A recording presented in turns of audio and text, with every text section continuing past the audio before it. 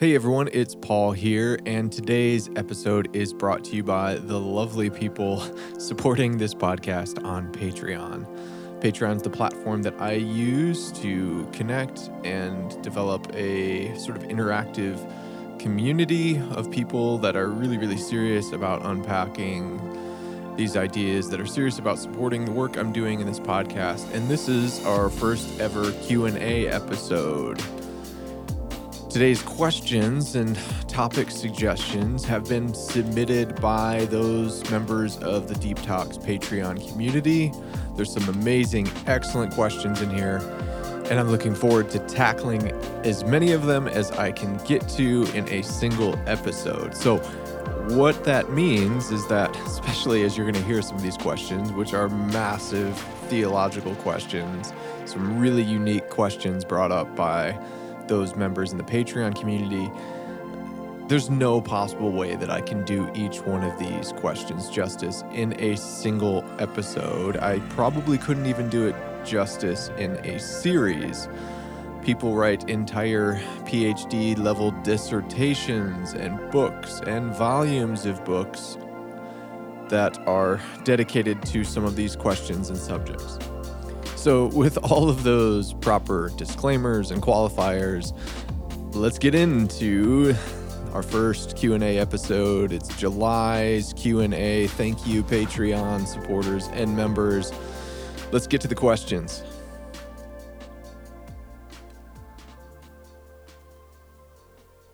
All right, so this first question comes from Paul, and maybe I am a bit biased. You have a lovely name, Paul, so maybe I'm starting with you. For that reason, no, Paul asked a wonderful question that I think will help us sort of dovetail into even some of the other questions that a few of the other members have submitted. Paul's question is, if there is no darkness or sin in God, and he created everything, where does the ability to sin even come from?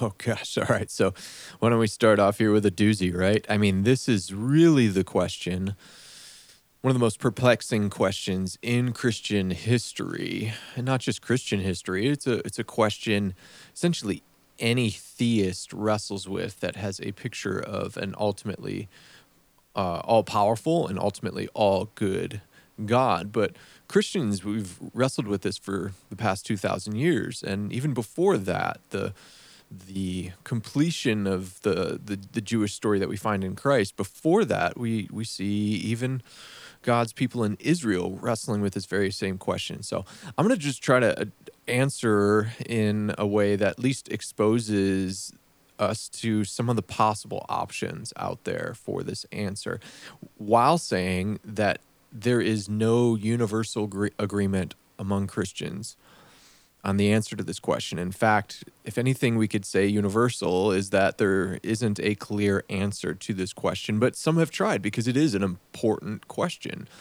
I think it's important because it gets at the way that we would respond to this question. While very likely it is possibly unknowable, some of the ideas that we have about God and the problem of sin play a significant role in how we think of God's character and nature, and not just that, but it affects how we interact in a world full of sin.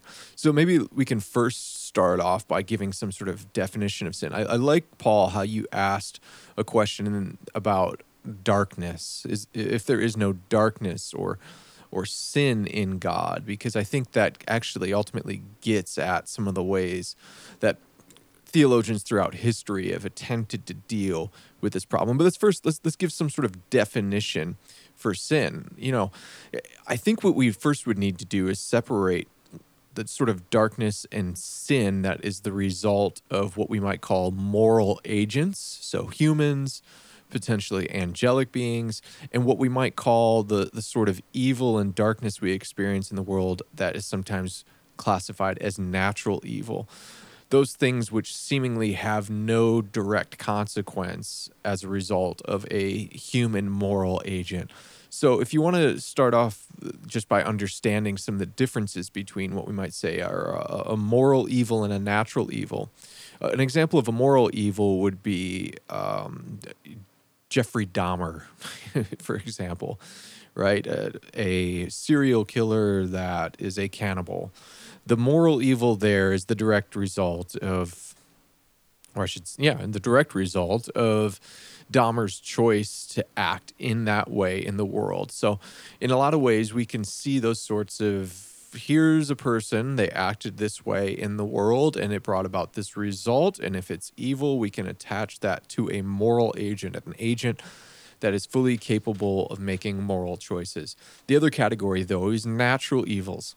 And natural evils are, again, a lot more difficult to assign some causality to, or at least a basic causality to. Or maybe better yet, we could say it's more difficult to assign causality to a mind, to an intending agent behind that natural evil. A thing a hurricane, like a Hurricane Katrina, was a natural evil. We look at it and we go, it causes death and destruction.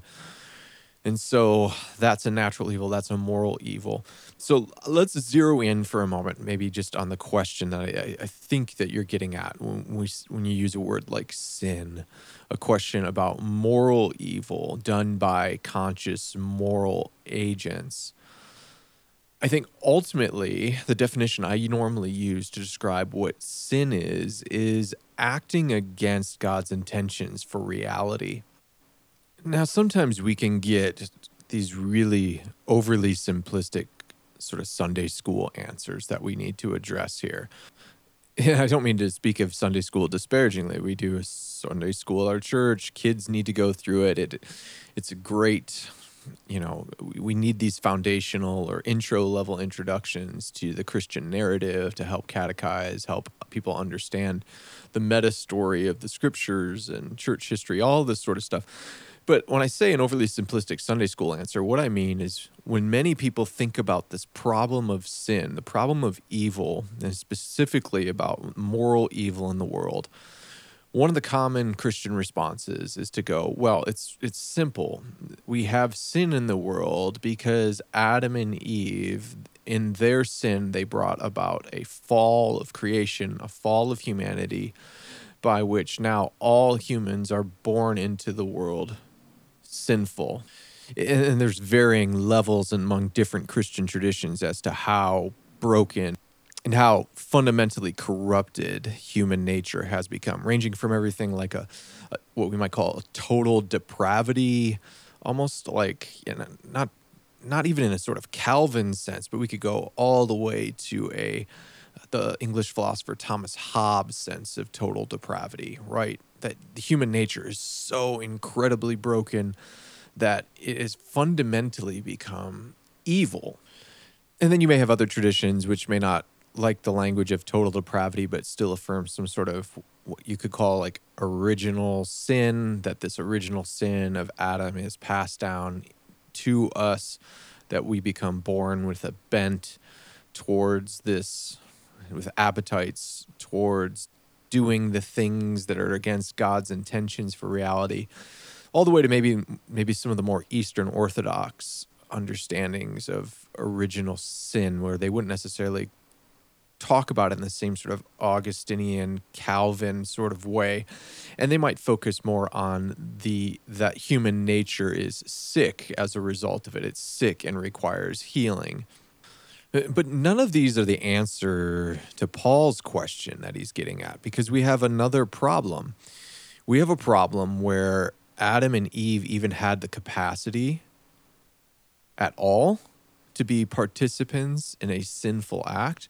We could even bring about the problem of what in the world is this talking, deceiving serpent doing?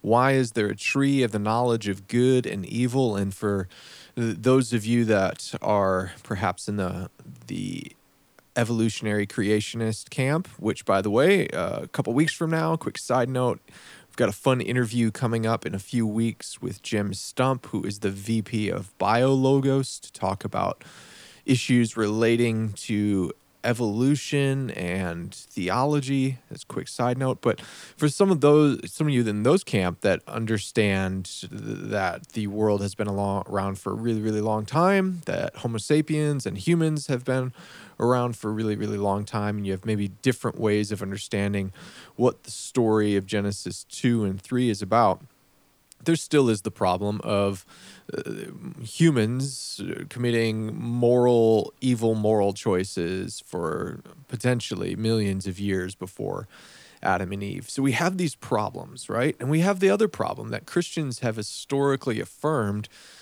that there was evil in the cosmos, that there was a fall of the angels, that there was this Satan that we see in the New Testament. And I say in the New Testament specifically because I think this is actually going to come up later in regards to another question. There's some really strong debate about whether or not we actually see this New Testament Satan anywhere in the Old Testament, at least specifically named as Satan. But that's we'll continue on that that road at another time. So come back to this road. We still have the problem in the Christian tradition of going, okay, before Adam and Eve sinned, before they chose to reject participating in their vocational call to be a priesthood in the world, before they did that, we already have an evil agent, an evil moral agent in the universe. There might be some that go, this is just a talking snake, a talking serpent, but Christians haven't traditionally interpreted that text in Genesis 2 and 3 that way. They've seen this, and they make this connection historically between that serpent in Genesis 2 and 3 to the dragon of Revelation, and what John says in 1 John about the reason the Son of God appeared was to destroy the works of the devil, and that the devil's been sinning from the beginning. We already have a problem where moral agents have already fallen in the universe, which is why I think Paul, who submitted his question, really gets the complexity of this question and the problem with it, because we might say, okay, Adam and Eve were the first sinners.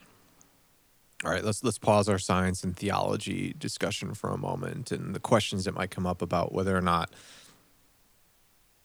Homo sapiens before Adam and Eve were, moral agents, or whether they were just like animals. There's all sorts of problems, and I can't wait to talk to Jim Stump about those things in a few weeks. But let's pause that for a second and just go with that Adam and Eve were the first sinners in human history.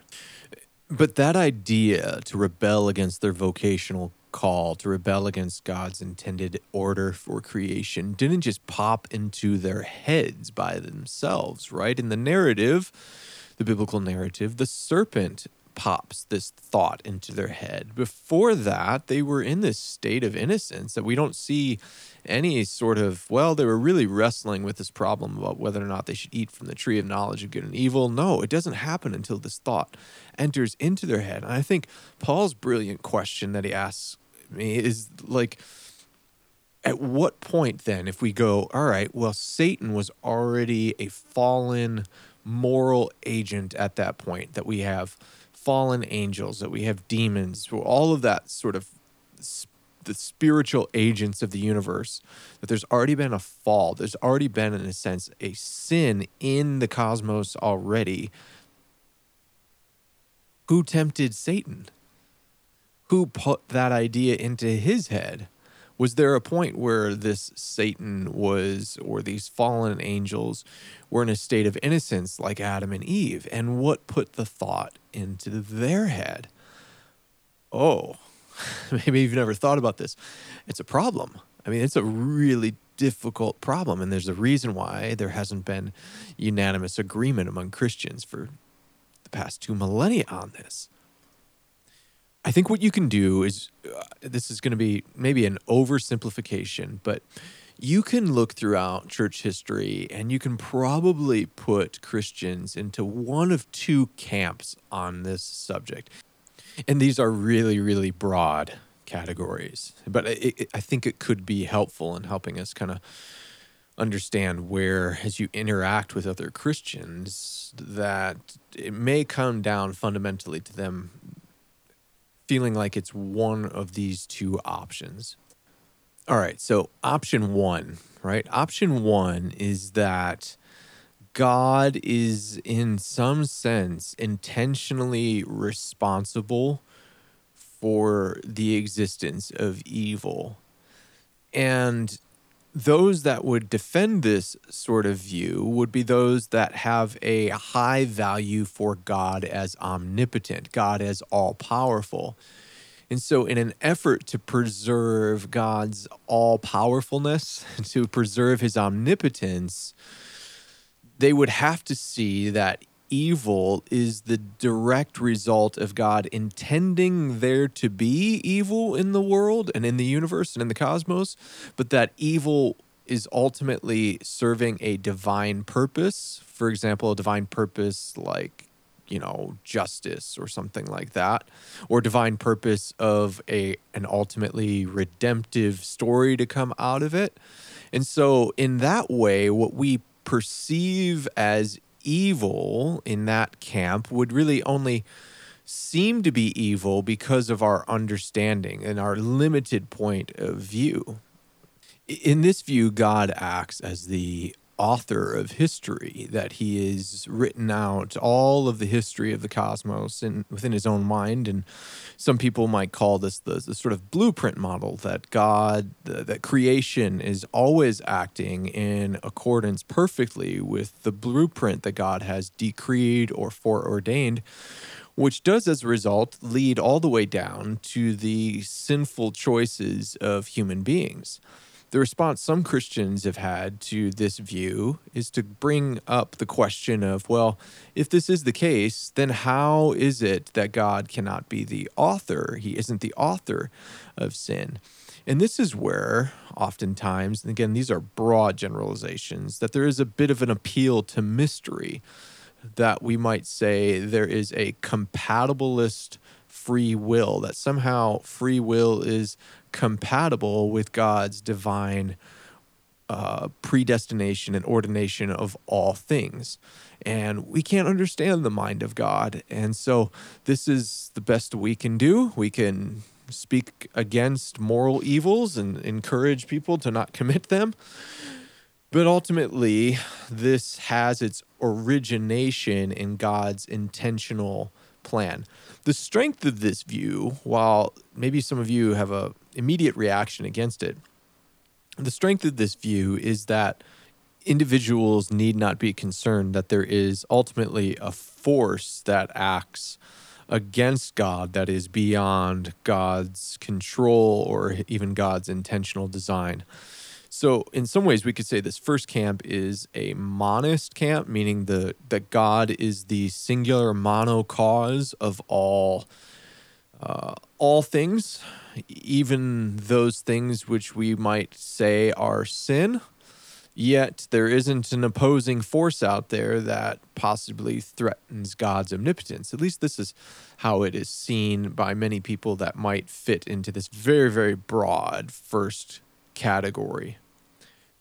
The second category, or the second team, might say that God is in no way responsible for evil. And these various sorts of theologies might focus more on what makes God most God is his goodness and his love. And as a result of that, God has intentionally self-limited himself in order to allow for true libertarian free will. That is, people are actually free to do A or to do B. They are actually capable of doing that. In this sort of view, evil is a necessary possibility that comes as a result of free will. So in order for God to intentionally allow for free will, the necessary possibility is that people can veer away from that good that is God. They can veer away from his love, his loving essence. And this then would make sin the result, or again, people in this camp would like to think that this makes sin the result primarily of sinful choices of moving away, and then the evils that we experience in the world, the suffering, is a consequence or a punishment of sins. There are some camps like process theology to say that uh, that hold to a view that it is the very nature of reality is structured in such a way that God cannot control everything, that God cannot actually stop particular evils. So you have camps like process theology. You have other camps like open theism, which emphasize, in a certain sense, God's inability to actually do something about the sin to prevent the sin from happening, because that is just the very way that reality has been structured. In these sorts of theologies, there is traditionally a heavier role or a more important role given to Satan than in the first camp. In the first camp, again, Satan could almost be like God's watchdog, that he's on a leash and that he's actually in some way doing a particular role that he has been assigned to do and foreordained to do by God in the cosmos. And yet we can still somehow in that there's still the emphasis that this Satan is still evil, that it's still wrong. But in the second camp, we see people put usually a much higher emphasis and role on Satan and Satan's ability.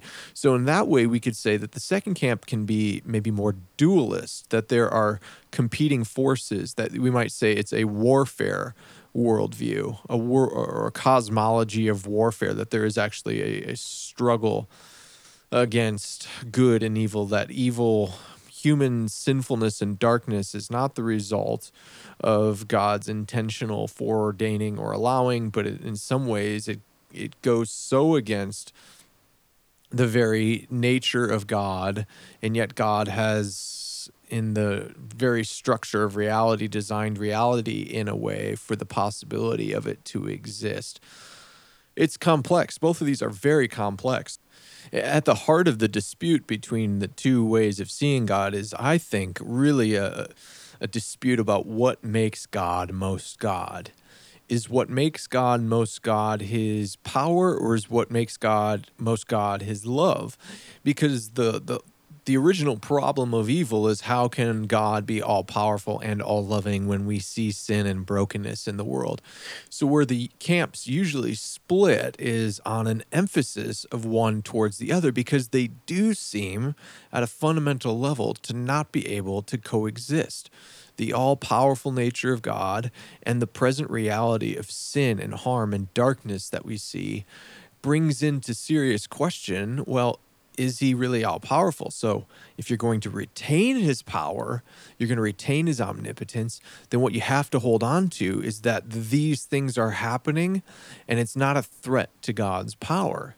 It's in no way a threat, because God is the one intending, in an ultimate metaphysical sense, though, again, there are various, groups ranging from, you know, traditional Catholics to, Calvinists and other Reformed groups that have a real problem with using a word like, well, God intended evil to happen. Because they go, well, no, he can't, but there's still a mystery here. It's happening as part of his foreordained decree. So they're trying to hold on to that. Nothing can challenge God's power. And pastorally, this can give people in some ways a sense of comfort when they experience the harmful effects of sin in their day-to-day life. They can get a sense that, well, this is not outside God's control. So when this terrible thing happens, when a family member is lost to a drunk driver, and you get at the real existential question about, why is there a world in which a sin like this is possible? Someone could take comfort in a belief that, well, this is happening because God is in control, and you have to trust that he's good and that this will lead to some other good end beyond what you're able to comprehend. So there's the sort of like pastoral, practical encouragement from that first camp. The second camp goes, "Ooh, hang on a second. If God has to use these methods, the question that they have is, well, what makes God good at all? If this is the way he has to accomplish it, couldn't he have chosen a different way?" First camp goes, no, this is the way that he chose, and it's not up to us to question that. The second camp goes, well, great, he might be all powerful, but I have to call into question his goodness, his benevolence, and his loving kindness. If in order to teach me a lesson about perseverance, you have to kill one of my family members in some senseless car accident. I mean, if God is holding Satan on a leash, as some believe, he's still the one holding the leash.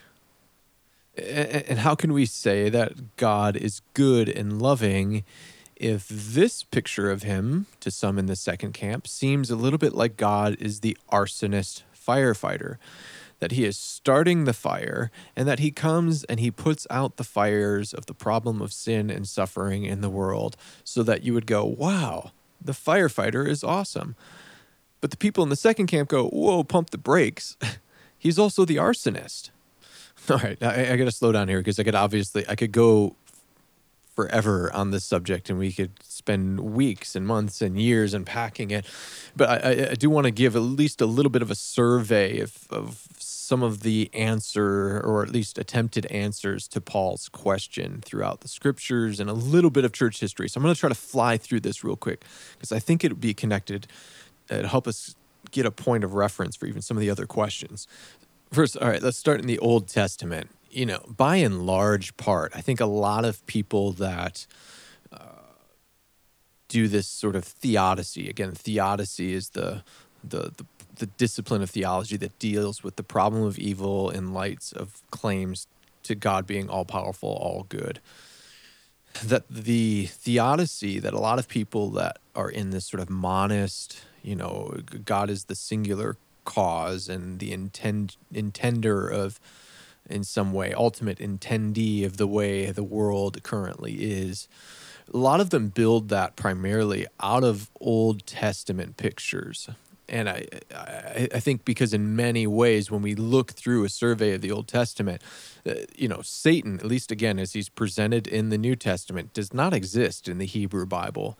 The majority of Hebrew Old Testament scholars today recognize that even the picture, the naming of Satan in Job, for example, is not the same Satan that we see in the New Testament, that he is an angel whose role is to be the challenger in the divine council among many other angels that exist. He's the prosecuting attorney, and that's his role. In fact, in the story in which Balaam and his donkey speaks to him, the angel that stops them on that road and causes the donkey to just go, pump the brakes here, Balaam. The angel's name there is Satan. That's what it is in Hebrew. It's the challenger. So we actually don't see anywhere in the Old Testament any evidence of demonic possession, right? There's no mention of specifically demonic spirits that harm humans in any way. We do see evil spirits mentioned, though. And here's the interesting part that can kind of build this case for the first camp, is that they seem to be like just serving God's own plan. For example, Judges 9:22-23, where God, quote, sends an evil spirit to create division between Abimelech and the people.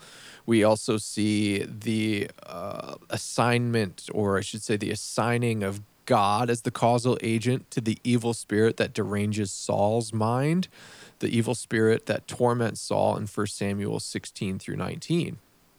So we see that picture that can really paint. Think of another thing, like even like the angel of death in the Exodus story and the plagues and the Ten Commandments. Who is the causal agent behind that? It's God, or it's portrayed as being assigned to Yahweh. And then you jump into the New Testament, and we have 568 references to demons or Satan. 568. So we go from essentially zero. There's a few scant references to an angel named Satan in the Hebrew, or Hasatan, the adversary, the opponent. But in the New Testament, we have 568 references, and the activity of the Satan and the demons is like tormenting people. It's deceiving them. It's tempting Jesus in the wilderness. It's causing suffering. And so this can in many ways help us understand how, for many people, the way that they might land on this problem of evil and sin and suffering in creation has to come down to what their, and this is a bit of a theological term, but what their hermeneutic control is. What's a hermeneutic control? A hermeneutic control is essentially the intentional choice to have this key be the way that you decode all the other symbols.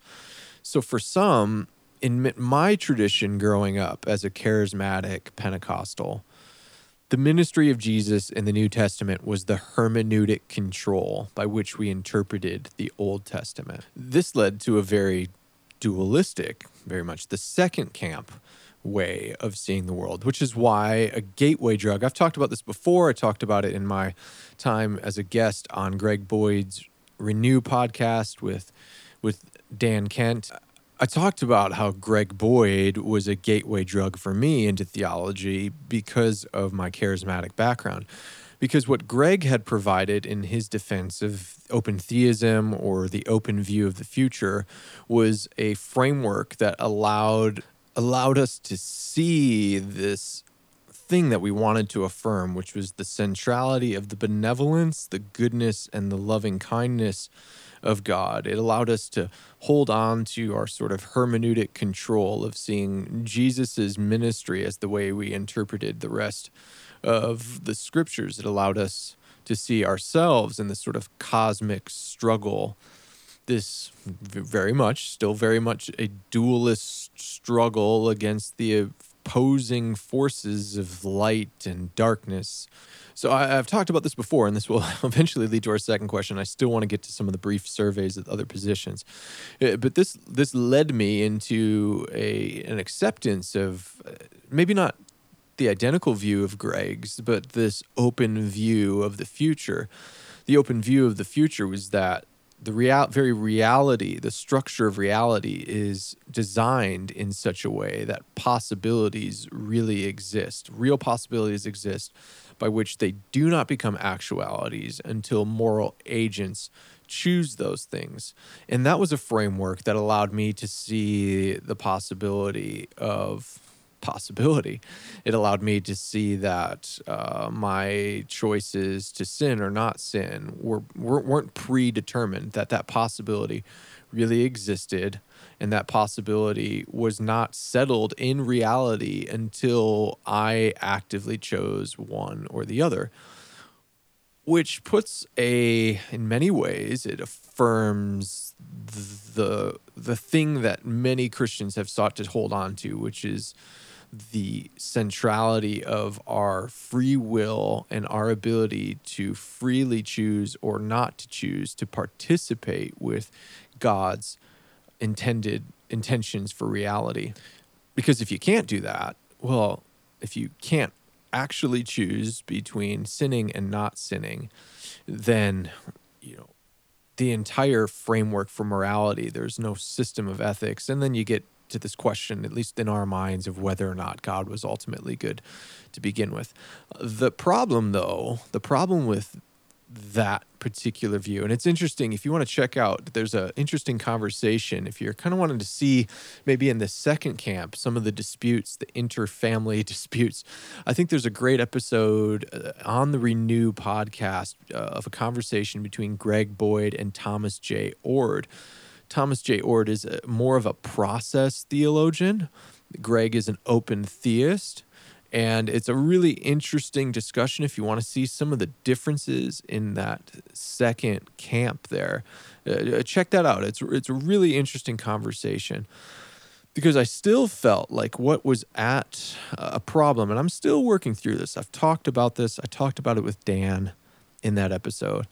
I still wrestle with this problem. That's the problem that Paul asked, the problem of when God was intending at some point, right, to create reality a particular way, could he not have predicted that this is how it would turn out? Could he not have predicted that the Holocaust was going to happen? Or could he have done those sorts of calculations without somehow predetermining that they would happen and still yet figured it's worth it, right? And that is essentially, I think, Greg's position. I'm hoping to get Greg on at some point to talk about these things, is that essentially the calculations, the math makes sense. In some ways, it feels a little bit like Leibniz. This is the best of all possible worlds. Okay, all right. Again, I could go forever. But I do need to bring up, the difference between maybe having this Jesus' ministry as your hermeneutic control versus maybe something like the book of Job as your hermeneutic control. If Job maybe is your hermeneutic control, then you would then essentially read these New Testament scenarios where Jesus is casting out a demon, or, I know this is Paul's original question isn't about demonic possession, it's about sin, but I'm still going to bring it up anyways. You have these incidences where Jesus is dealing with the forces of darkness in the New Testament. If Job is your hermeneutic control, then how do you reinterpret those scenes? Well, you would maybe see Satan as, again, acting as a dog on a leash, right? And that perhaps Jesus's ministry is simply an announcement of God's future perfect rule and reign, that God is going to finally and decisively act in history at some point to eliminate all suffering. Similar to Job's story, right? That there's going to be a final resolution, but in the meantime, there are these tests, there are these things that you will have to go through, and there may be moral instruction in them. There may be an opportunity for sanctification in them. There may be these are just opportunities to trust God. There's all these different reasons. So when that's your hermeneutic control, then the Gospels take a totally different shape. I want to bring up in both of these sides, though, that they both have some pretty valid reasons for believing what they believe. And this is why in my old days, I was much more polemic in my anti-Calvin, anything that sounded like determinism to me, anything that sounded like the first camp to me. And I've softened on that because I've actually spent time with people in that first camp, and I see the way that they do theology. And I see that for both camps, the question still remains, why? Why? What in the world caused that first instance from what was good and what was light to now have darkness? Well, there's one explanation I want to kind of zero in on that comes from guys like Gregory of Nyssa and Augustine. There's others, obviously, so many others throughout church history that dealt with this problem. But for the sake of time, let's zero in on those two guys, all right? Gregory of Nyssa, in many ways, kind of borrows some of the Neoplatonic metaphysics of his day to try to help people understand or deal with this question of the ultimate origins of evil. And this is where your great question, where you use the term darkness, right? And you asked more in your question about the difference between light and darkness. And I think your question gets at what guys like Gregory of Nyssa and Augustine used as a framework for helping us understand what evil and sin is and how it could have potentially originated, right? Evil is in Gregory of Nyssa's thought, which he in a lot of ways borrows from a Neoplatonic school of thinking, evil is non-being. Evil is the moving away from the light. Evil exists as a absence or a privation of the good. It's not its own separate thing that gets created, right? In many ways, for people like Gregory of Nyssa and Augustine, who carries on at least this tradition, this way of thinking from Gregory of Nyssa, though we had differences in other ways, you could think of God as pure light. But God structures reality in a way that makes it possible for moral agents to move away from the light. The moving away from the light is, the further away you get, the darker it gets. The end of that darkness for Gregory of Nyssa is non-existence, right? It is the cessation of all existence. So Gregory of Nyssa does this really interesting thing. You know, Origen before him had written extensively on his theories about sort of the cosmology of evil and Satan and the origination of this, you know, the fall of angels, all that sort of stuff. Gregory of Nyssa just essentially boils it down to, well, what did Satan do? Satan closed his eyes to the good. Once, and this is quoting Gregory of Nyssa, who by his apostasy from goodness had begotten in himself envy, was propelled with all of his weight in the direction of vice. So once you close your eyes to the light, you are now in darkness.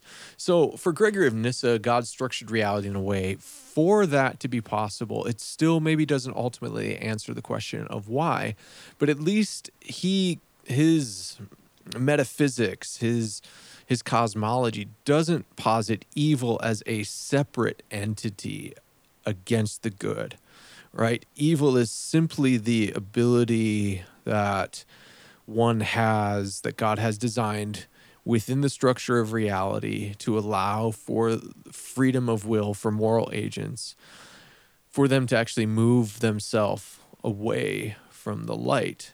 And as they do that, they head towards non-existence. He also called it, I love this phrase, a retrocession of the soul from the beautiful. Now, for Gregory of Nyssa, once this had actually begun in creation, once this had actually happened in the cosmos, that Satan and fallen principalities would close their eyes to the good, that they would begin a movement away from the light.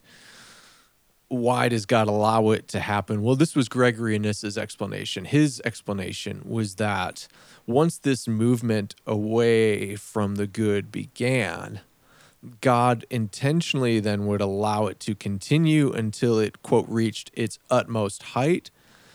And with the purpose of that, when it reaches its utmost height, when God applies the, quote, healing remedy in Christ, I should say healing remedy, quote, in Christ, that then this remedy would pervade, quote, pervade the whole of the diseased system. So that was Gregory of Nyssa's way of understanding this initial act, why God allowed that initial act of moving away from light to happen. You know, maybe that's not a satisfactory answer. I still at least find it interesting. You know, Gregory also ultimately argued that evil's end is non-existence, that it will be annihilated. Gregory of Nyssa held out to what some have called like a universalist hope that God would somehow redeem everything, possibly redeem everything in the end, return it back to the light. But that again is a conversation for another time. Augustine himself kind of continues on in Gregory of Nyssa's school of thought, and for Augustine, evil is, quote, evil is that which falls away from essence and tends towards non-existence.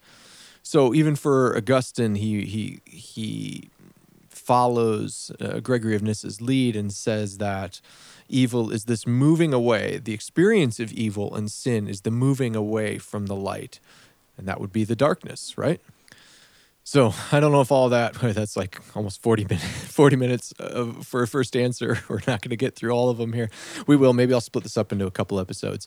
But Paul, to answer your question, like Aquinas, Augustine, Gregory of Nyssa, none of them say or have any theory, ultimate explanation for why the movement of the away from the good is possible.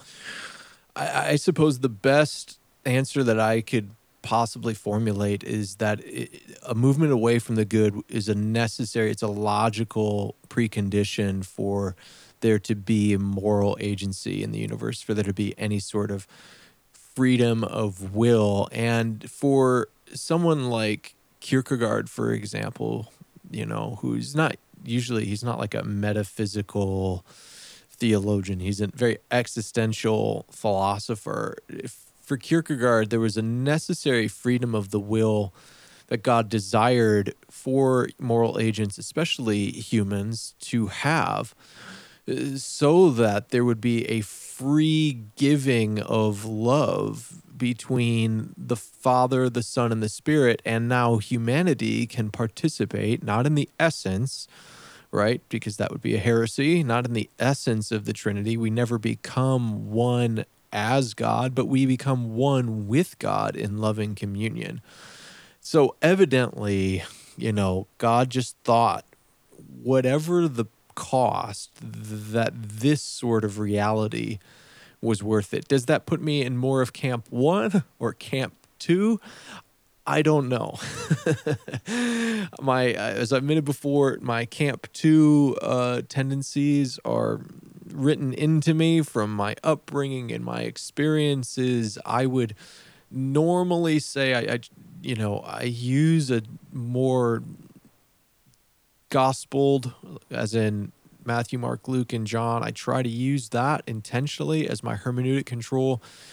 When I went through a process of deconstructing my own faith, my own faith, gosh, now the Calvinists are really going to be angry at me. A process of deconstructing my faith in my college years. The thing I came back to was the person of Jesus. There were so many other questions I had about the Bible, about things in the Bible at that point. And my way back in, it was maybe a relatively short journey, but my way back in was going, this historical person of Jesus, what do I do with him? And it was really the old liar, lunatic, or Lord apologetic that I had to wrestle with. Is he who he says he was? How do we know that? So that, for part of my own spiritual journey, I just confess, is really part of my rubric. Then I can't separate that from my rubric for reading the rest of Scripture. So I probably have more gut inclinations towards the second camp, but I'm not a process theologian. I want to have Greg Boyd on for some discussions and questions that I have from years of being a card-carrying open theist, or a person that I, even at the time, preferred to say had an open view of the future, to some of my questions about it. So, all right, let's move on to the next question.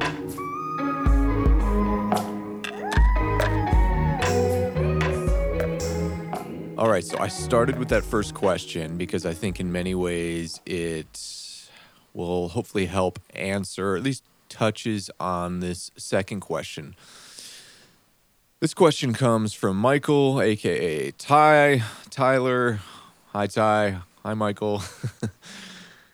Hey, Paul, you had a guest on who touched on this subject, but looking for some more thought. If God is supremely sovereign and already knows the path and choices we each make, first, is that really free will or just a counterfeit free will? How is it that we could affect the heart and action of God through prayer? Can we really change his heart on something through petition? And if he does change his mind, wasn't it always destined to change? Therefore, it doesn't actually change. He puts, haha, thanks, Paul. Well, just, throw out some easy questions here for me. But these are great. I mean, these are the questions that Christians have wrestled with for 2 millennia. First of all, let me say that it's a common mischaracterization to reduce this discussion on this subject, the subject of God's sovereignty and human will. It's a mistake to reduce it to what's commonly reduced to in Protestant evangelical settings as being a debate between Calvinism and Arminianism, as if, discussions on these subjects only began, 400, 500 years ago. You can go all the way back to before Augustine, which would have been in the 4th century, and you go to the early church fathers, and you're going to find a variety of perspectives going all the way back to this time period, where you may have some that as you read them, someone like an Origen, and you might read Origen and you go, boy, it seems like this guy is what you would call maybe a free will theist. They believe in some form of like libertarian free will, that all of human history isn't part of a blueprint, or it hasn't been foreordained by God. And then you have others that, like an Augustine, especially later in Augustine's life, as he,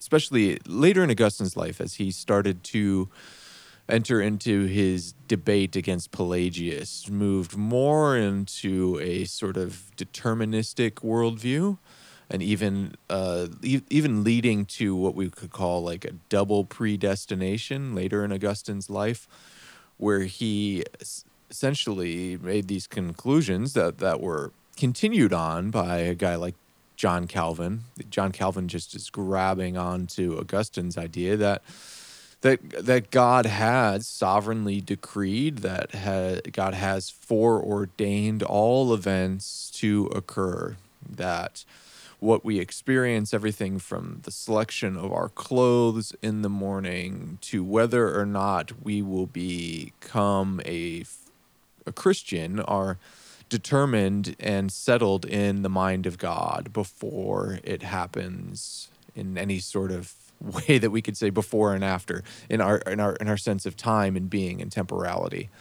And so that would even play all the way out to salvation. And so that, that just as a side note, that helps you understand sort of the logical coherence of something that some have called like limited atonement, that Christ's work on the cross is only for those whom God has elected to receive it, because of this sense in which God has foreordained and has written all of history.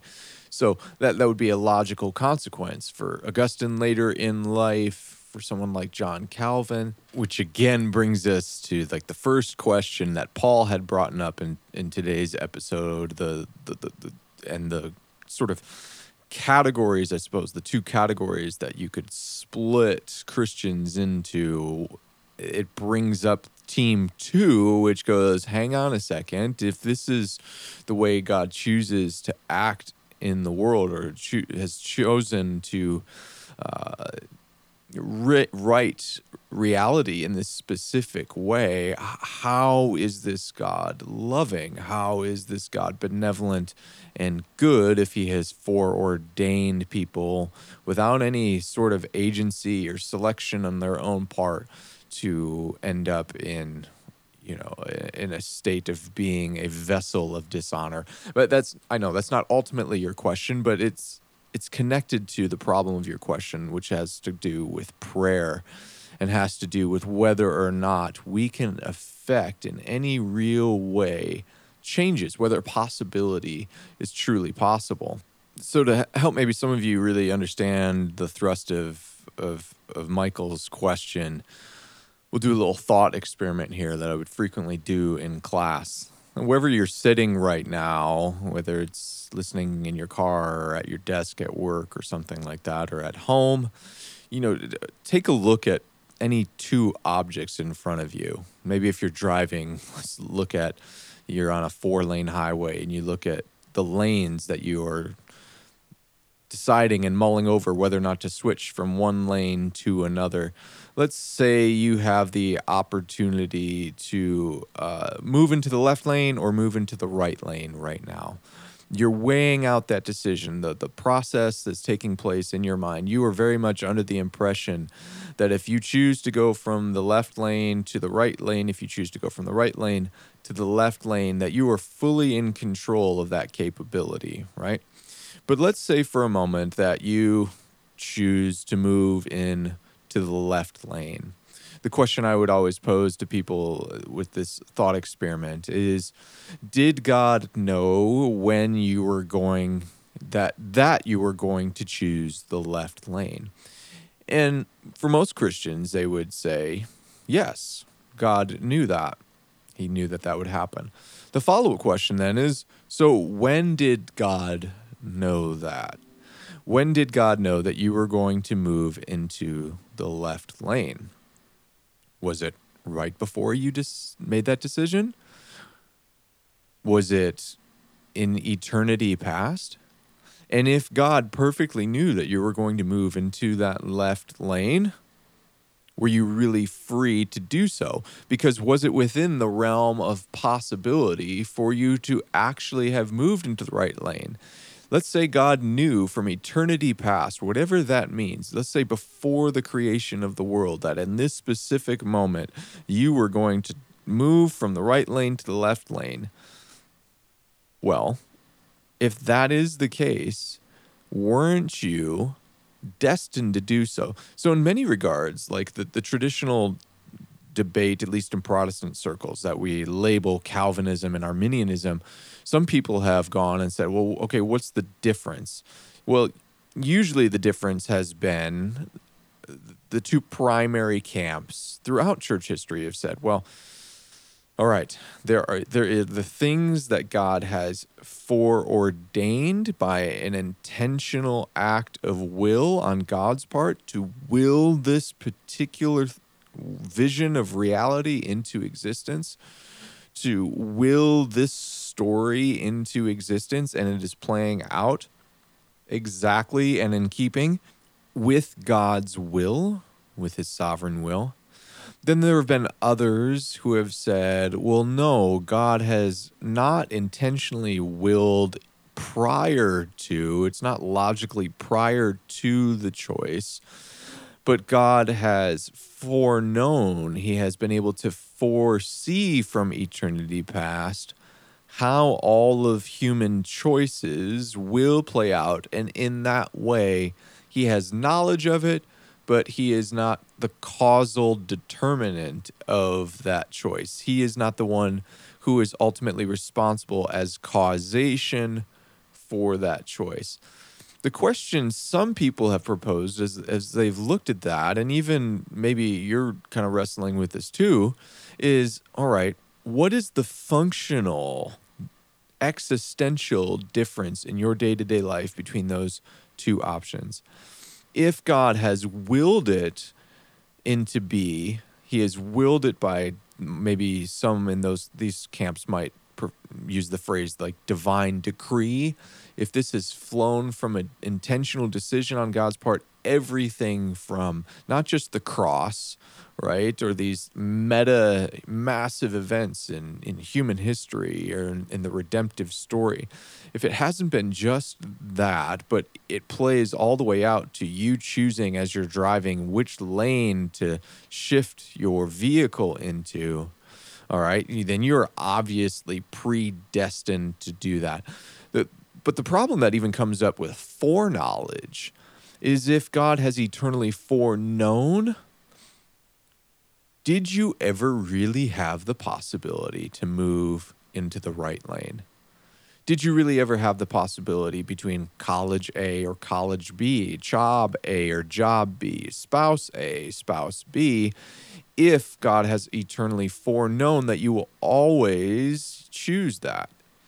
Some would bring up the question, well, then possibility isn't truly possible either way. And even the question, this is ultimately strikes at the question of, why do we pray? Why do we pray about, and not just what we might consider sort of the devotional prayer life of someone who just seeks to communicate and commune with God, but that we might say petitionary prayer. Why have prayers of petition, an asking of God to intervene, to step into the story that we are looking to see him bring about a different result in? We are asking God for a result of something that seems beyond our own agency to do in and of ourselves. That's a frequent kind of prayer that people participate in. In fact, it's probably the most frequent. God, please keep this from happening, or can you bring this sort of result about in the world or in my life or in my family's life? But if que sera, that old phrase, whatever will be, is true, what is the point of prayer? And, even this is a debate that's gone on even before Christianity existed. This is a debate that has gone all the way back to, you could go into Greek philosophy. And the Stoics, for example, were a school of thought that believed that everything is determined. They had a theology that led them to determinism, that all events are determined before they actually happen. So for the Stoic then becomes, the Stoic school of thought is, because you cannot actually affect these changes, what you should do is learn to live with an acceptance of them, to learn to not fight against them. It was a way of, in a sense, dealing with suffering, which really might be at the heart of all religious and philosophical traditions, is the dealing with the problem of suffering. Now, if the scriptures revealed a Stoic God, then I might say, yeah, you have a point. Like prayer seems pretty useless, and what we should be doing is learning how to accept what has already become. In a lot of ways, that does end up being the sort of pastoral advice that can happen in that first camp, the camp that does see the thing that makes God most God, his power and his the traditional notions of sovereignty. The pastoral encouragement then becomes to help people deal with their internal life. And in many ways, it's almost a kind of Camus sort of existentialism and in the myth of Sisyphus theology, right? Where you might be fated to this particular thing, but in a certain sense, you have a responsibility for your inner world, the life of your mind, the life of your spirit. There's going to be things everything happens outside of your control. But the pastoral encouragement then becomes like just to accept these things as acts of God, and that you need to trust in faith that God is good and that they're leading to his, and there can be different things that define God's goodness, like his glory, or it leads to the completion of his plan, right? So in that case, it can be difficult to find a need or find any sort of use for petitionary prayer, which can be why some of those traditions that might fall a little bit more into that first camp don't practice petitionary prayer with the same sort of intensity as people who may be in a bit more of that second camp, the camp that sees what makes God most God is his benevolence. Those that see it that way have usually a sort of theology, a metaphysics, an ontology that somehow makes room for things to go not according to plan. There's room for things like God actually changing his mind, which is really interesting. So, we could see examples of this, especially in the Old Testament. This Hebraic thought doesn't seem to be very stoic. We see God experiencing things like regret. In Genesis 6, it talks about how God had regretted that he had even made humanity. Their wickedness had gotten to that point. There's also other incidences where it seems as if, again, the language seems to be communicating that God has changed his mind. There's the incident in which, after Moses comes down from Mount Sinai, he's got the Ten Commandments, and all of a sudden, all the children of Israel are, partying it up with, idols. They've melted down the Egyptian gold and have gone back to worshiping these idols. That God goes, I'm going to scratch like this plan with these people. I'm just going to wipe them all out and start over. And in that scene, Moses somehow is able to talk Yahweh out of doing this. His petitionary intercessory prayer seems to bring about the effect of changing his mind. Now, the people in that first camp, the camp again that sees what makes God most God as his power, go, yeah, those are just anthropomorphisms. That is to say, it's language assigned to God that uses human terms so to just help us make sense of the story, but God doesn't actually change his mind like a human. To which the response to that is, well, even an anthropomorphism must point to something that is true about God, or otherwise is this scene not accurate? Is God in no way influenced by the prayers of people? Can he not change his mind? Is he then stuck with this sort of being trapped, in a sense, outside of time? Does God not have agency to act in the world in a particular way? Maybe with a different way of being able to respond to the different ways that moral agents act in the universe. And then what do we do about, like, even Jesus, the incarnated Son of God, God in the flesh, his prayer in the garden of, if it's possible, let this cup pass from me, but nevertheless, not my will, but yours be done. In Christ in his humanity, as he's facing the fear and the internal turmoil of what is to come ahead, brings up the question of, is this possible to do it a different way? If possibility isn't truly possible, if there isn't the reality that different outcomes can come about as a result of prayer, then we shouldn't practice it at all. I think the real encouragement I'd give to Michael or anybody else wrestling with this question is that I don't know if, just like the first question Paul had asked, I don't know if there's a way that we can ultimately get to a point of knowing objectively how this thing works, right? I think there are things that we can affirm about God coming from the scriptures, that we can affirm these things about God's character and nature. We can also affirm the sorts of ethical instructions that he gives to us, the way that he wants us to live in the world, including to be people of petitionary prayer and to live in the world in which we actually act as if possibility is truly possible. I think the hard part then is, okay, if you take those things, you try to understand God's character and nature, you try to understand how he has instructed us to live in accordance with his designs for reality. In that space, how do you then come up with a sort of metaphysics or ontology for how you live in the world and how you believe God's character and nature to be, to make sense together? So this is why, for me, especially when I was younger, and again, I've brought this up. I'm not settled on this point yet. I'm working back through it. This is where I found, sort of open view of the future appealing, because in that view, the question isn't really. Sometimes it's mischaracterized, and there have been open theists that have done a bad job of describing this. It's been characterized as God limiting his own knowledge on a subject.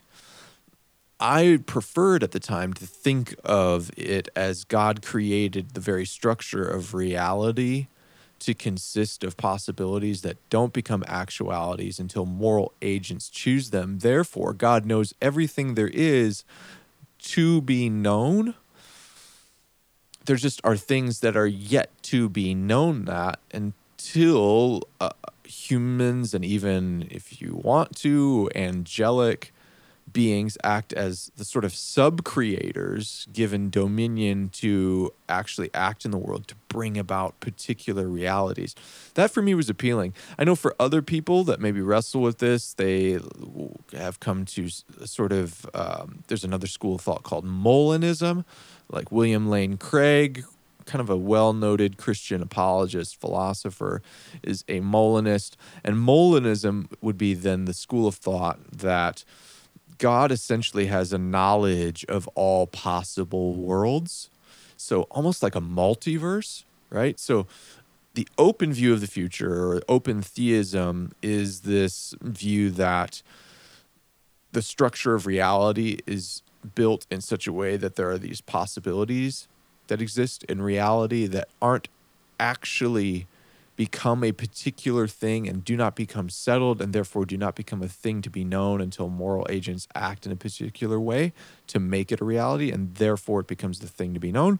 So there's that. Molinism is like all of the possible moral actions of humans, whether it's praying for something or not praying for something, all exist in the mind of God.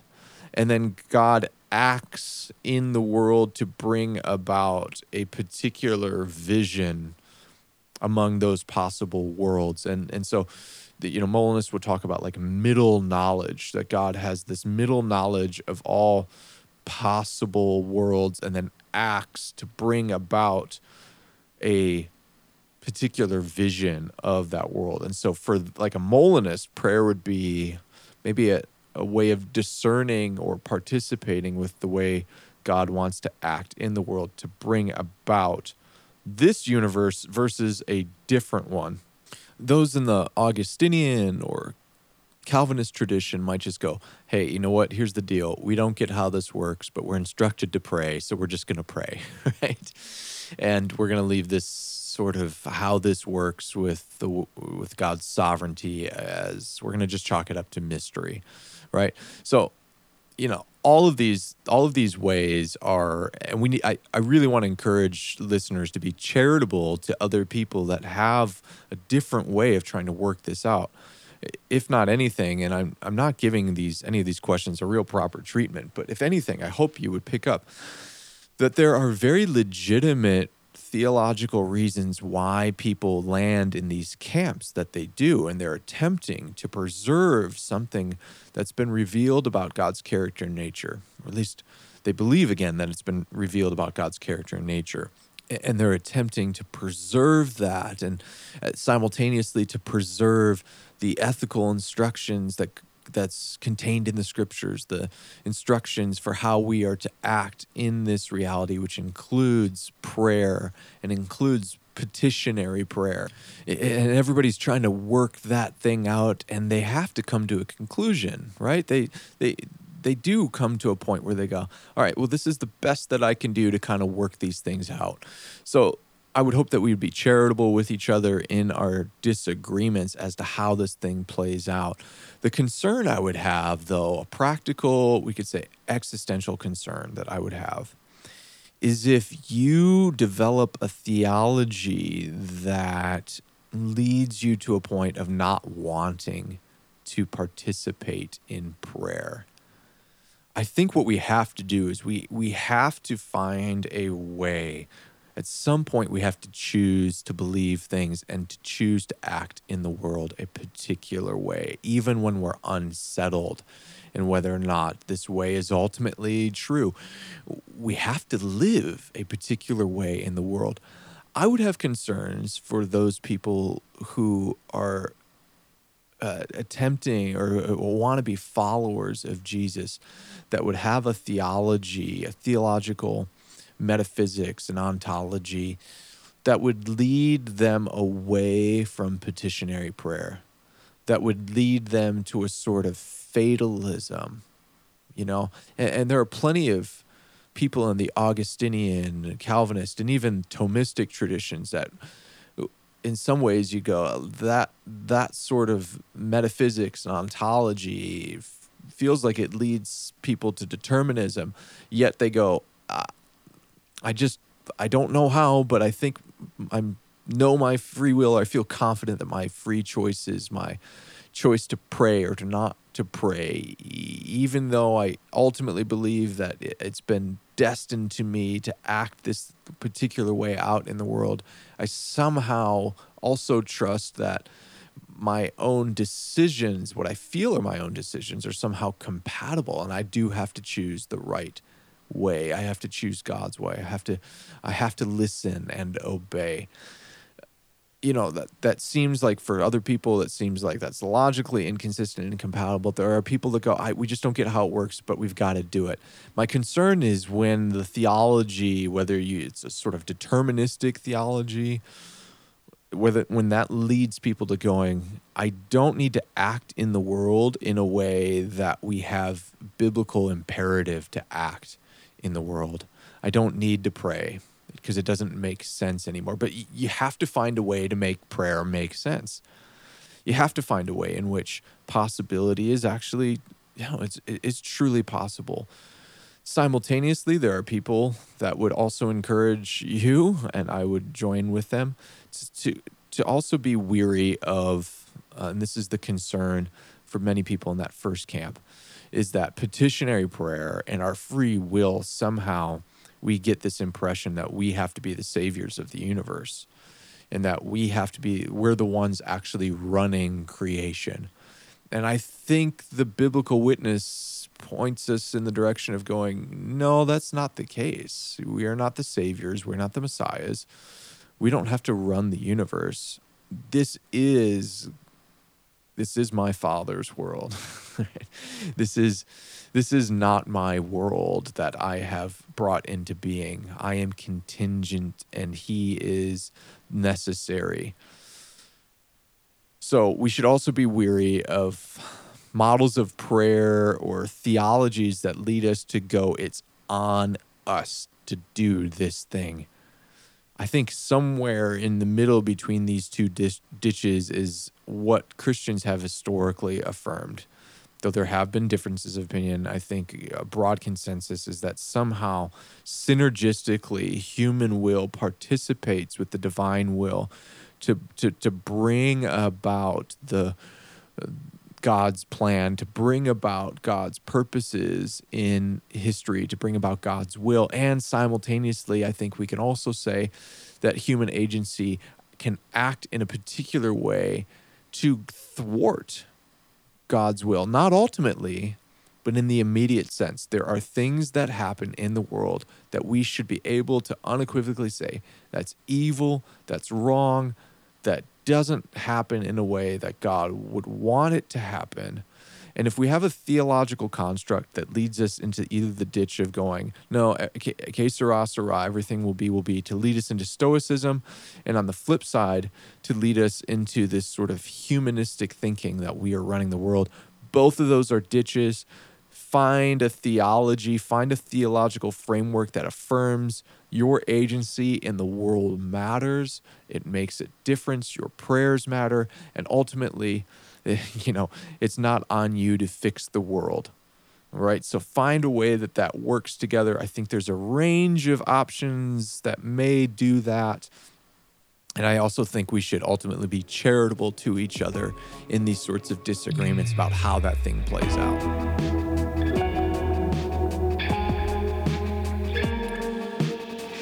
All right, for the next question here, Carolyn asks, hi, Paul, what is your most scholarly guess about what Jesus was doing between 12 and 30 years? Why is there nothing in the biblical canon about Jesus's whereabouts? First of all, I'll say this. Nobody knows. The scholarly guess is your guess is as good as any biblical scholars. Right?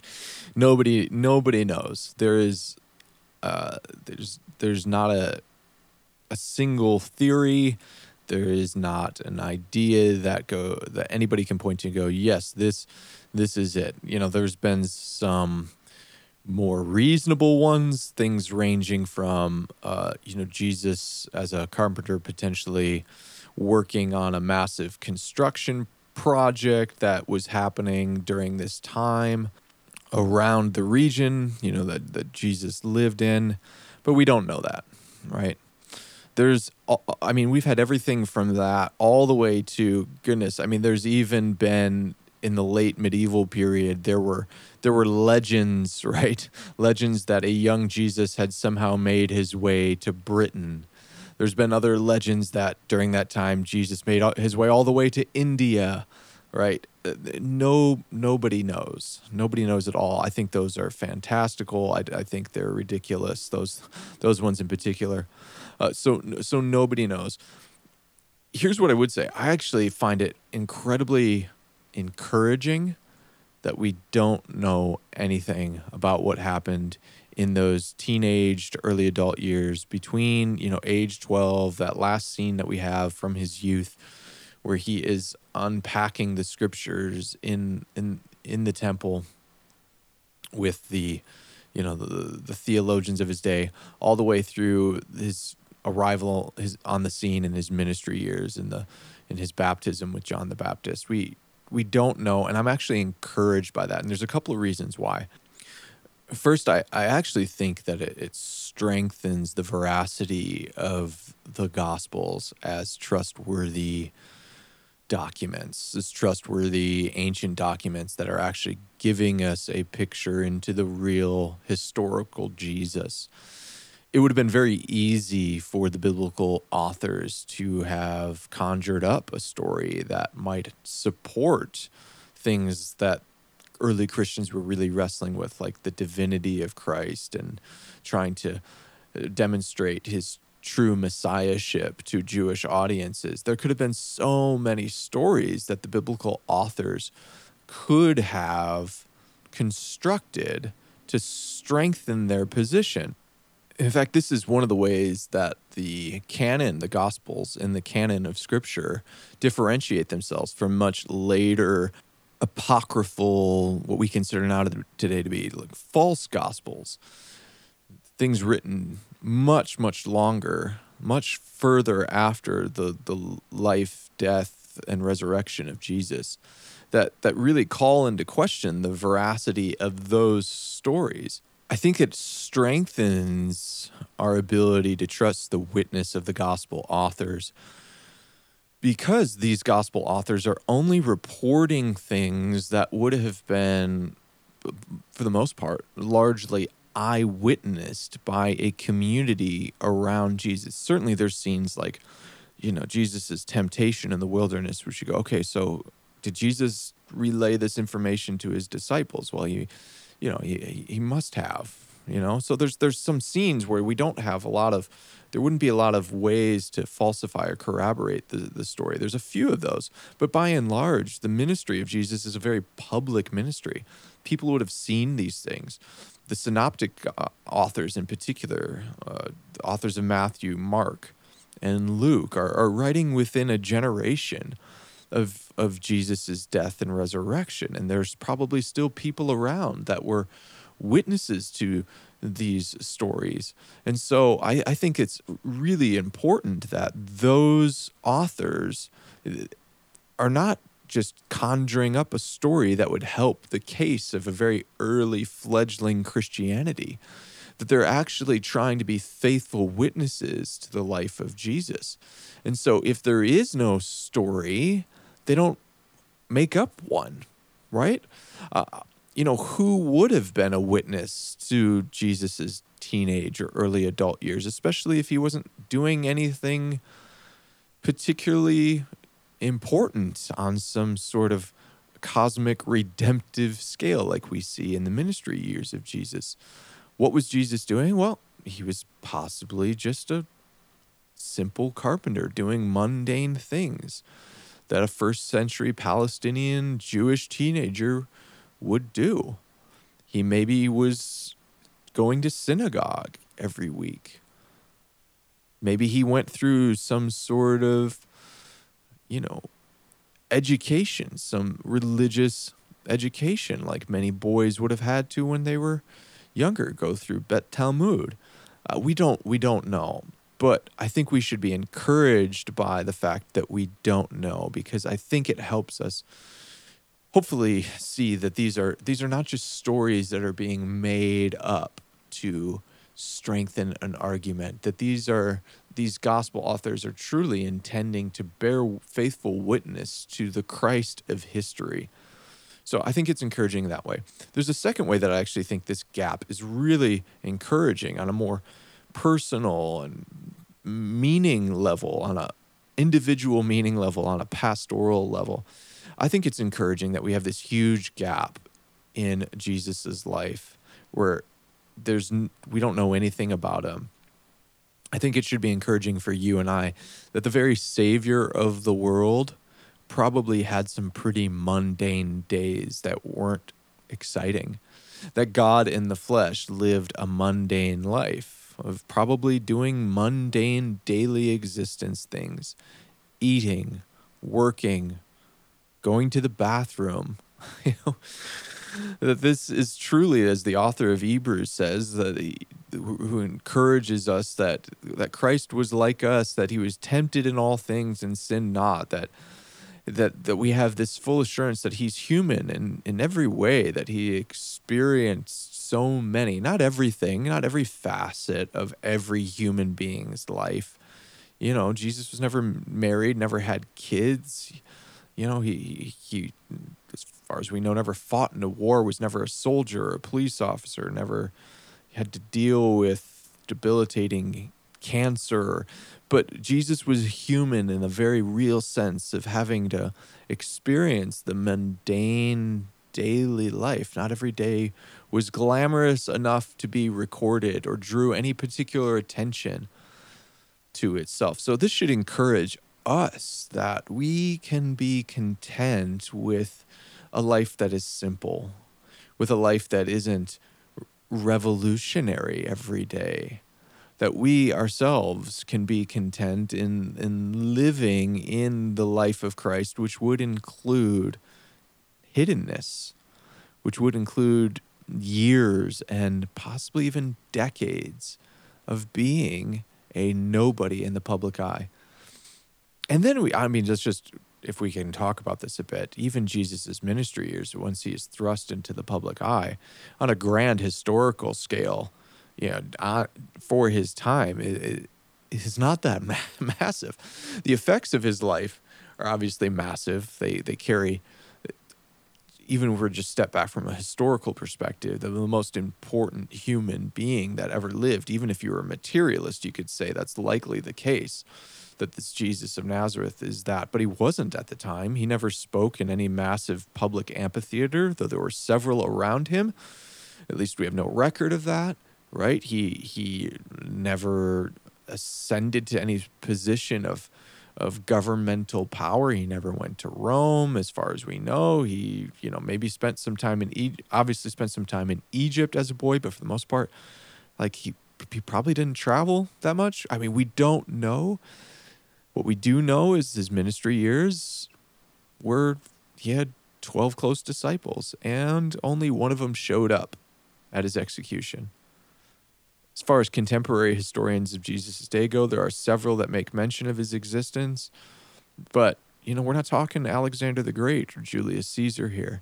So I think that could also encourage us to just go, we're people that are called, not to get my preach on here, but we're people that are called to be faithful. We're called to be faithful with what God has given us and to act in the world in a way that is simply about faithfulness, not about exposure, not about having some massive impact on the world. If that means faithful in mundane daily tasks, if it means simple living, the working honestly and working with integrity in the world and raising kids, and we die and only our family knows our names, I think that's okay. I think that's okay.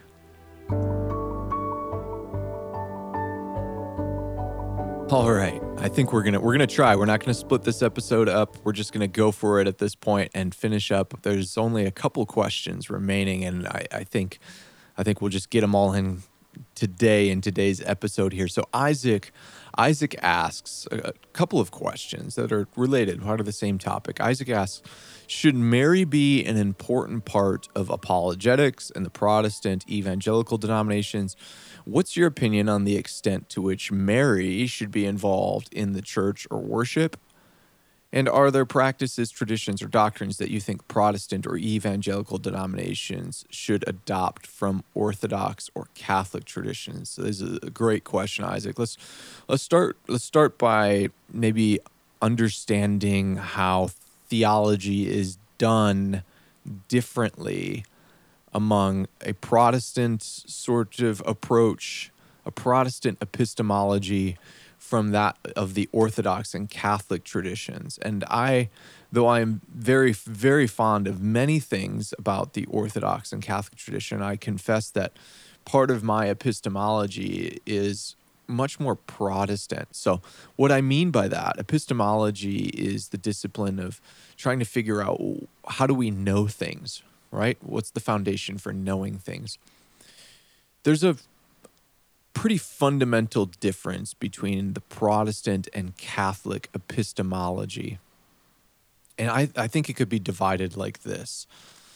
The difference is for Protestants. So let's just start with Catholics, all right? Catholics begin with the locus of authority, the location of authority being the church, and in particular, the institution of the Catholic Church. They start with church authority as their location, their ultimate locus of authority for discerning God's will. So when you start from there, you're going to land in different places than if you, say, come from a more Protestant background that starts with the location of authority being a text, the scriptures, right? The Bible. And so if you start from there, you can sometimes figure this out if you have interactions with people that are Catholic or maybe even Orthodox, Eastern Orthodox. You can start having discussions about particular subjects, theology or doctrine, and you can really quickly begin to find out that maybe you're doing theology from a different location. Your starting point is different. So that starting point can be so radically different that it can be hard to reconcile particular things. For example, the incorporation or the high regard for Mary, Mariology, which is obviously a big deal in the Catholic tradition and also in the Orthodox tradition, especially compared to the Protestant tradition.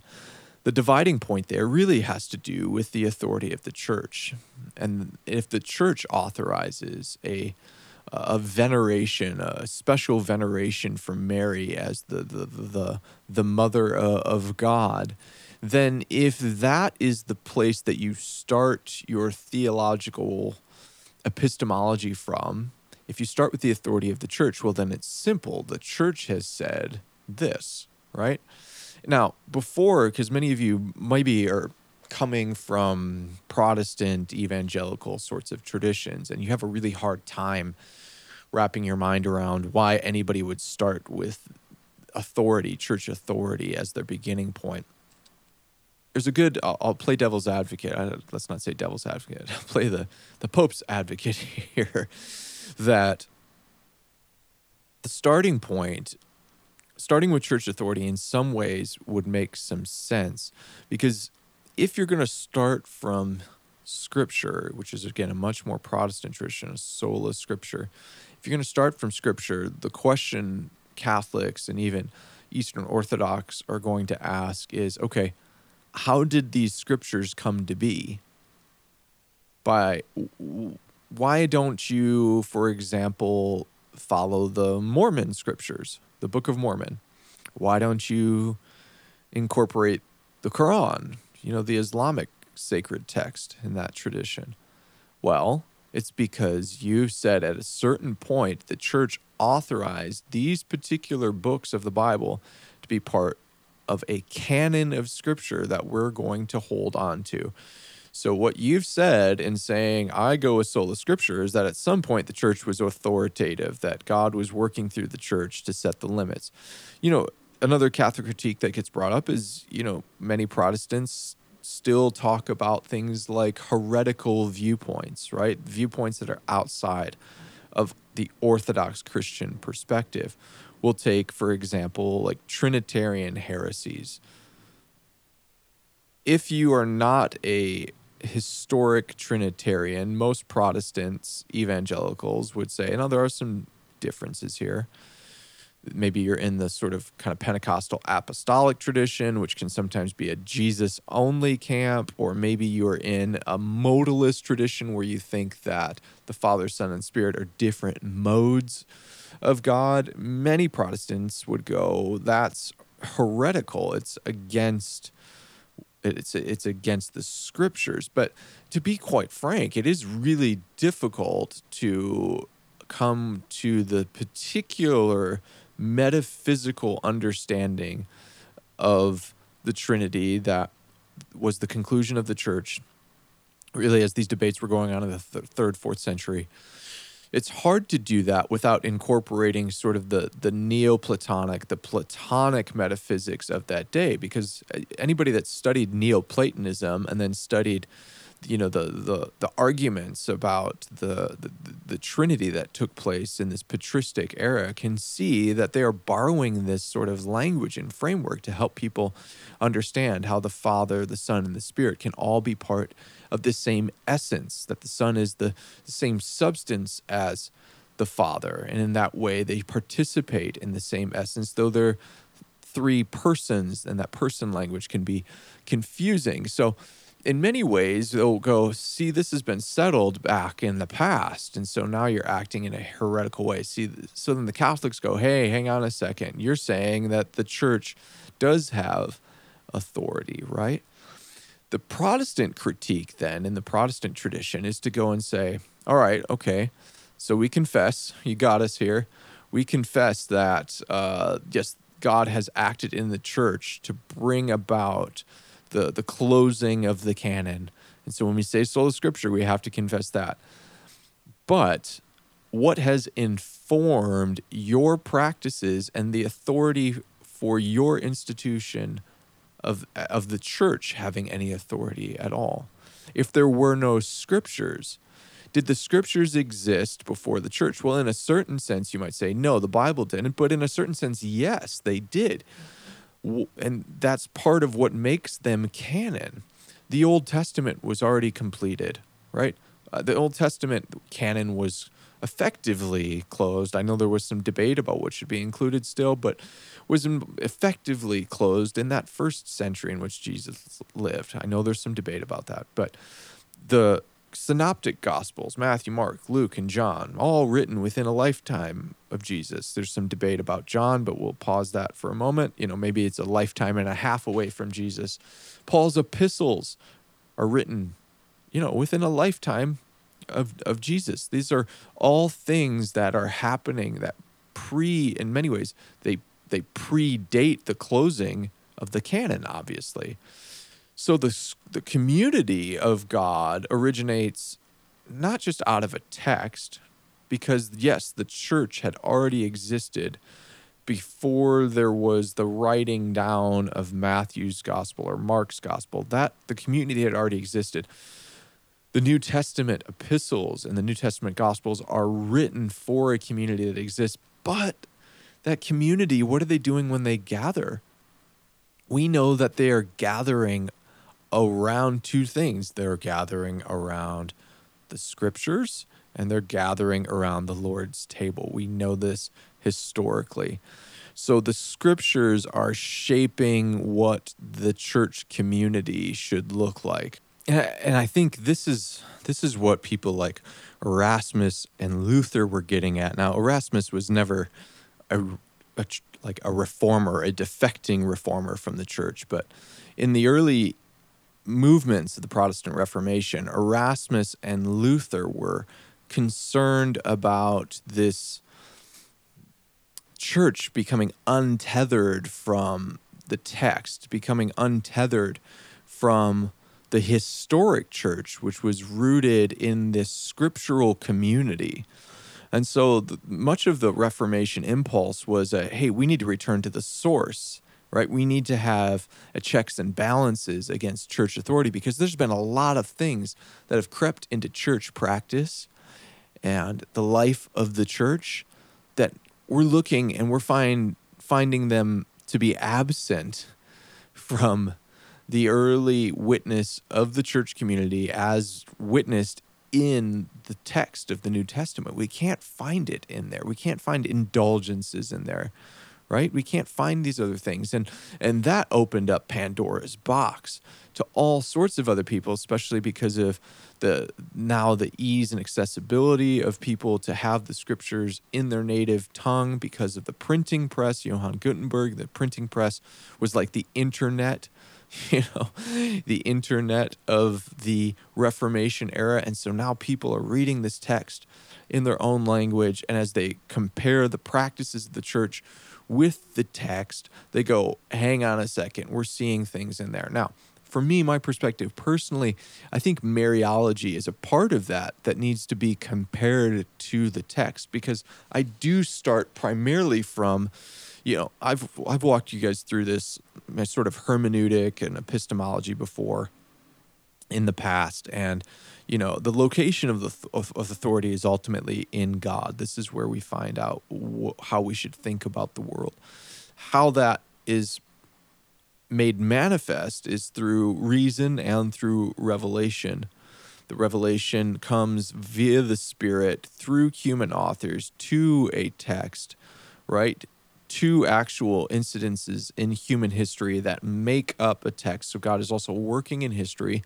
He's also working through his church. I try to marry these things together, but when I want to figure out what should my thoughts about God and Christian doctrine look like, I go back to the text, and you probably picked up, I try to go back as early as I can in church history to see those people who are closest to the era of the disciples and the apostolic tradition, to see what they think. It doesn't mean that their thoughts are foolproof, because they are people situated in a particular culture.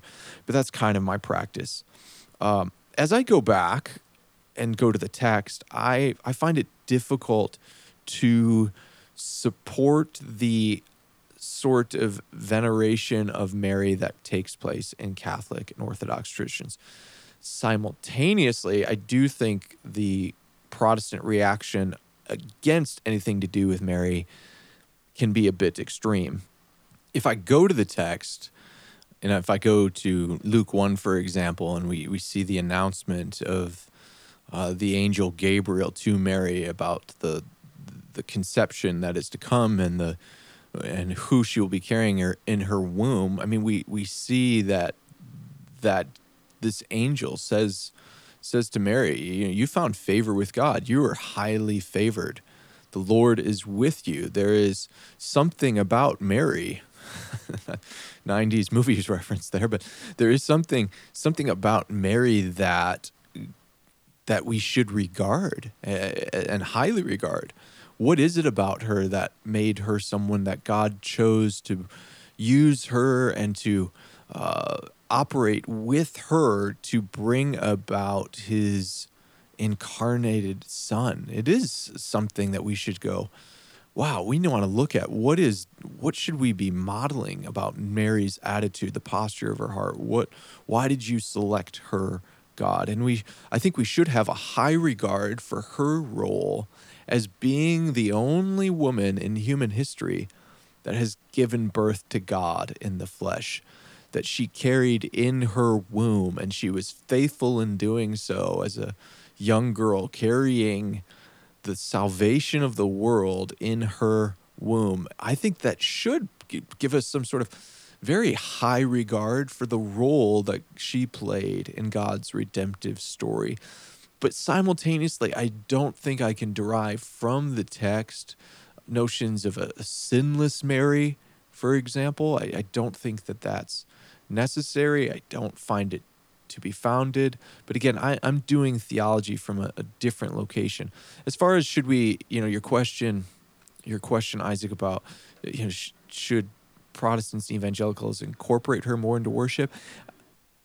I would say no, but with a qualifier, I do think come Advent season, we should give a lot more attention and reflection to this story and to giving thanks to God for the role that Mary played in participating. I think we can be thankful for that. I think we can ruminate on that story. I think we can celebrate in many ways the Annunciation without moving into areas of Mariology that I would suggest, along with many others in this broad, more Protestant tradition, without moving into areas that may be unfounded. But again, that is the place that I do theology from. And I fully respect my Catholic and Orthodox brothers and sisters who do it from a different location. I might have a disagreement, but to me, this isn't reasons for me to consider them enemies or anything like that. Some of the stuff that has led to actual bloodshed and war. To me, we obviously we don't need to go that far. And to actually answer the other part of your question, I think there are many things that we can benefit from as we dialogue with people from other traditions. This isn't just a Protestant via, Catholic Orthodox thing. This is within the diverse traditions that fall loosely under this more Protestant umbrella, that there's much that we can learn. I think there's much we can learn from Catholics and the Orthodox tradition because of their deep connection to tradition. If we're able possibly to learn and to glean something from them, there's a couple of things I would say is and I'll speak from my own experiences here, that the Catholic and Orthodox tradition and their emphasis on the centrality of the Eucharist to Christian worship has made me go back and re-examine, well, why isn't it central in my context where we do it like once a month?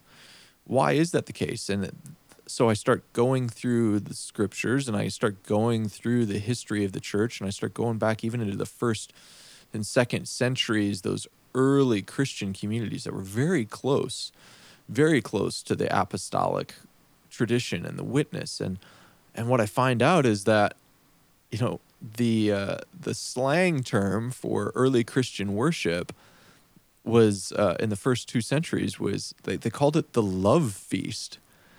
And what I find out is that, Christians from the first century into the second century, the centerpiece of Christian worship that gathered together once a week, and yes, the Acts tells us they met together in homes regularly, etc. But there was a central once a week meeting on what was become the new Christian Sabbath, to essentially continue on, but with a new practice of meeting on the day of the resurrection on Sunday. That they had this love feast, and the center point of worship was the potluck at the end.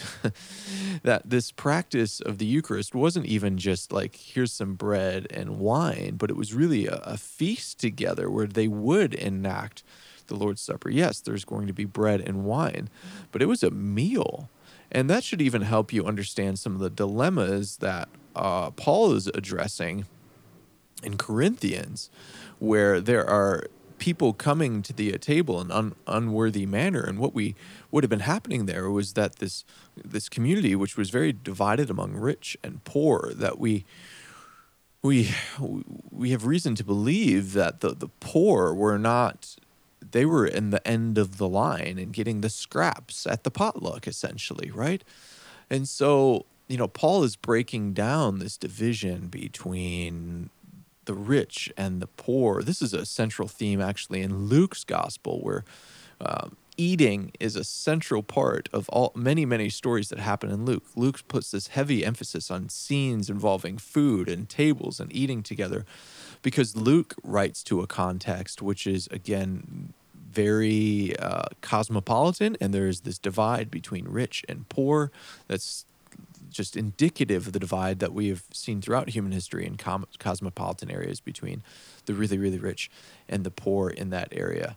And so he uses the table to help people see the significance of believers gathering together. So I look at that and I go, man, I'm thankful that there has been some traditions that have at least kept some shape of that, right? What is it about the table that is so formative to the way that we look at the rest of life?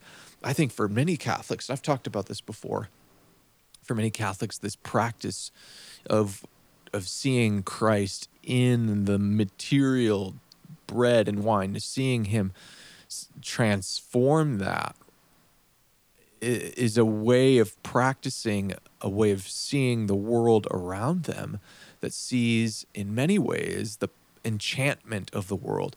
I think that sort of practice was formative for a guy like Tolkien, who of course wrote the Lord of the Rings and the Hobbit and all the Middle Earth sagas that we have that are filled with sort of enchanted world, a world in which trees can talk, and a world in which the magic and supernatural is embodied in the material world. A very, very holistic way of thinking. I see that and I go, what role did his Catholicism play? I mean, specifically, what role did that formation of gathering around really basic elements and saying Christ is present in these things, what did they do to shape Tolkien's imagination? So those are a couple ways I think, we can learn things from every tradition. We can sift through that. Yes, there's going to be sometimes a point in which we go, you're not seeing eye to eye. And, that's just part of the deal. And we might have some different starting points for doing theology, but I think there's actually much benefit that we can get from conversations with Catholics and Orthodox, looking at their practices of worship and assessing, like, oh, are we missing something here? All right, one last question here. This last question comes from Stephen in Australia. Stephen asks, who has been your all-time best housemate? Or if you could narrow it down to your top 3 Australian housemates, that will do. Well, Stephen, this is a very simple answer. In my number 1 housemate would be Eric Bana, and he would be in first place. Second place would be Kelly Perry, and third place would be Stephen Perry. So in that order, that's my top 3: Eric Bana, Kelly Perry, and Stephen Perry, of which other listeners are probably going, wow, the lead singer of Journey once lived with you? I didn't know he was Australian. Sorry for the inside joke for everybody else. Steve, love you, brother. We miss you in the land down under. Thanks for listening, everybody. If you want to participate in future Q&A episodes, get involved on Patreon. You can find the link in the description. I want to thank all of the Patreon supporters who have participated in making this episode and other episodes possible. I want to specifically thank Paul. And Paul, I'm going to get your last name wrong here. Paul Risey. I want to thank you for becoming a Theology 201 level supporter. So I appreciate that.